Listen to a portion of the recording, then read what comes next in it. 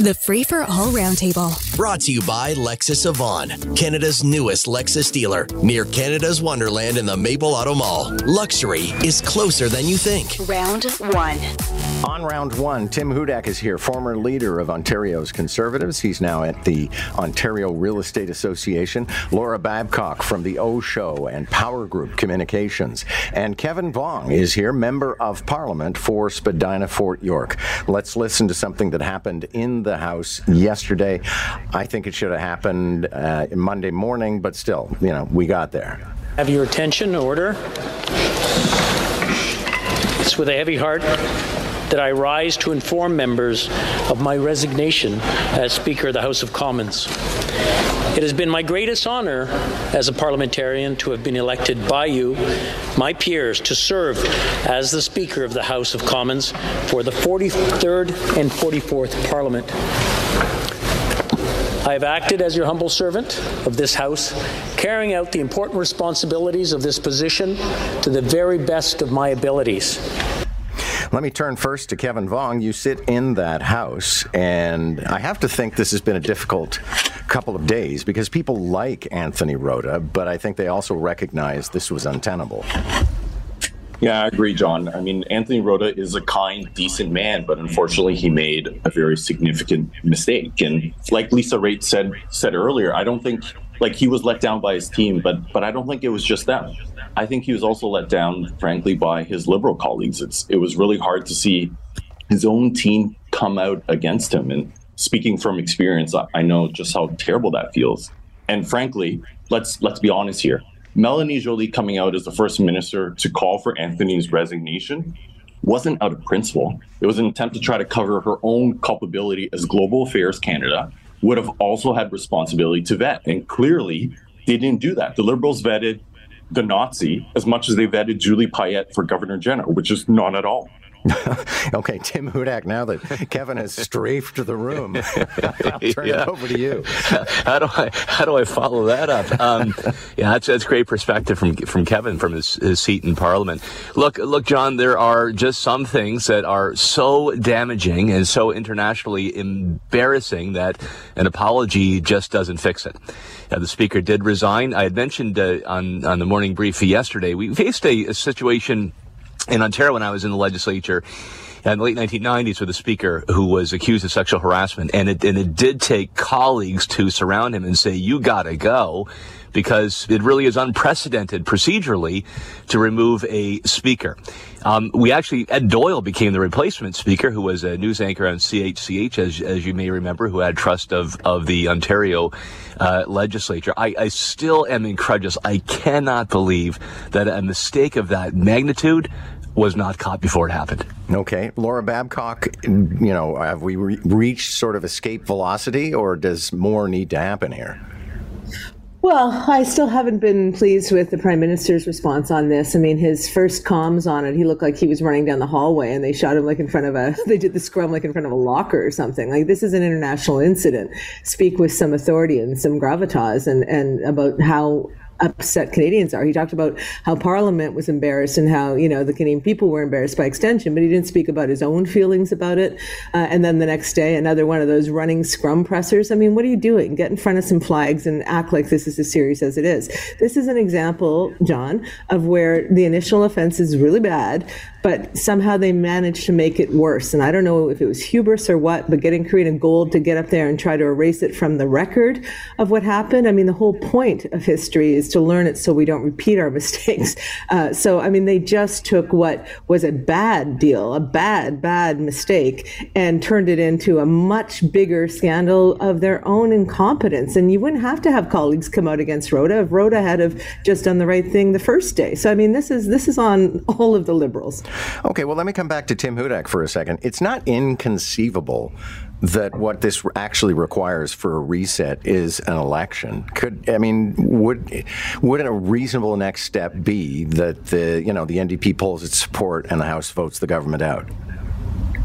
At this point in time, I just, is that unreasonable? No. Do I see that happening? No, not at all. I just don't see, ultimately, John, that calculation for the New Democrats would be, Are we actually going to get more seats in the next election? Are our current seats secure? So no matter how bad the parliamentary crime here, ultimately, political party is going to look at what it means for their future, and it seems to be the NDP is not prepared, and they'll probably make the case that, terrible thing that happened, but we're getting benefits elsewhere.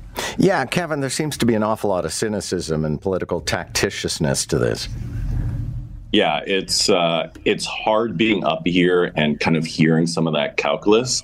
As I understand, the NDP don't have the money for an election, so even if they think they would pick up seats, they can't afford it.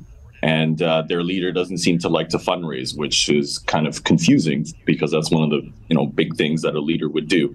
I would hope that the decision would be what's best for Canadians, but unfortunately, that doesn't seem to always be the case.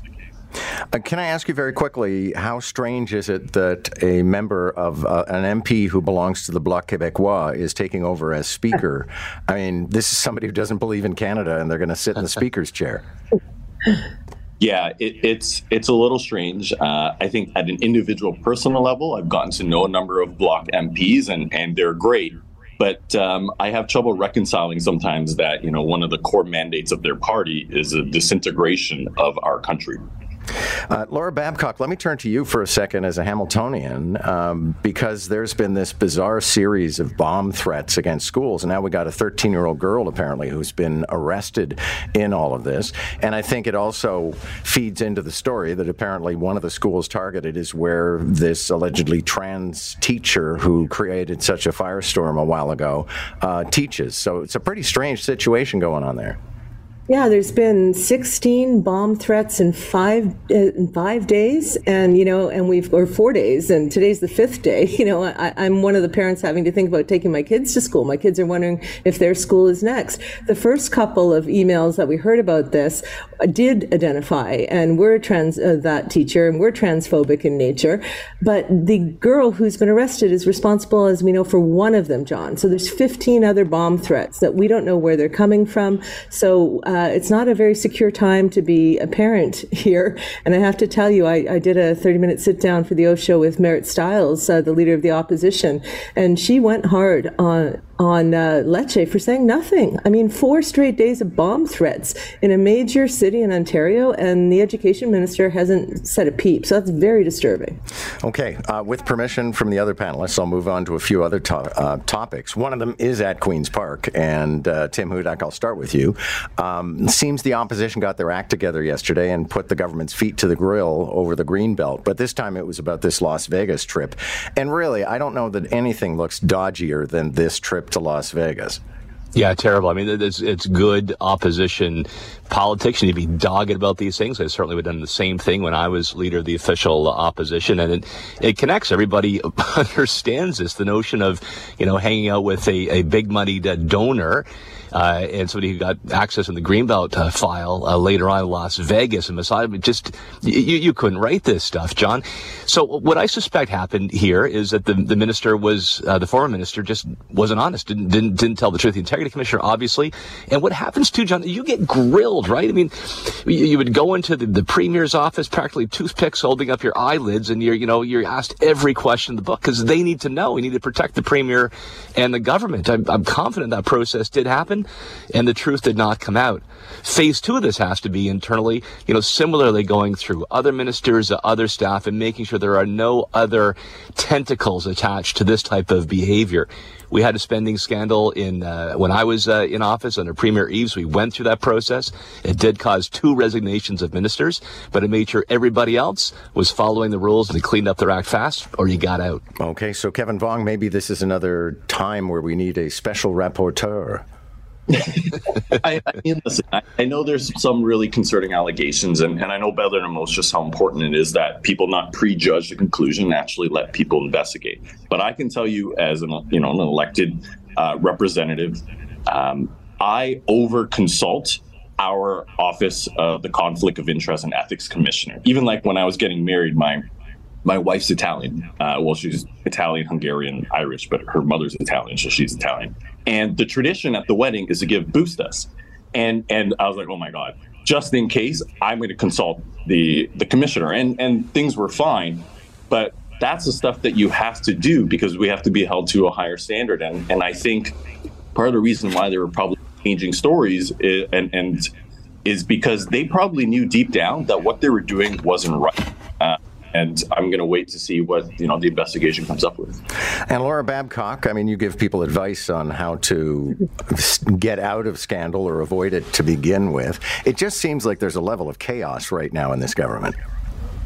Oh, my goodness. Yes, there is. As I mentioned, I had a long talk with Merritt, and I'll post it soon. But, I mean, there are so many angles to pursue. In 30 minutes, we couldn't even cover them all because the government, the branches of the Greenbelt scandal are going into a land grab in Hamilton that's highly controversial. You got the 413. You've got Ontario Place. What does that 99 secret year deal look like? So, yeah, there is a scramble. I think we saw some of that with the forced bombast and all the standing ovations that the Ford government was trying to do to show that they feel strong. But the Overton window has moved on this government, on its brand. The trust has been broken, and every single thing that they do now is going to be under total scrutiny. So they have to, from a crisis management lens, they're in a different place, and just pretending they're not there is not helping them.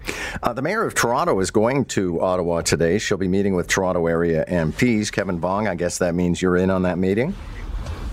No, she hasn't reached out to me. I mean, I've done my best from the refugee crisis on the street to anything from the budget to try to reach out. She doesn't seem to be receptive, and whatever, that's her prerogative.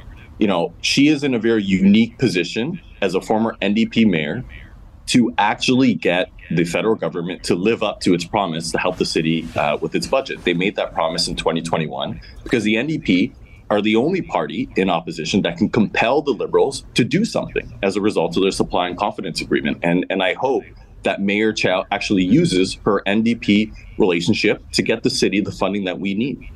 Well, that seems to be not necessarily dropping of the ball, but Kevin, it seems you would meet with every single MP. I know that they're all Liberals except for one Conservative, and you're an independent.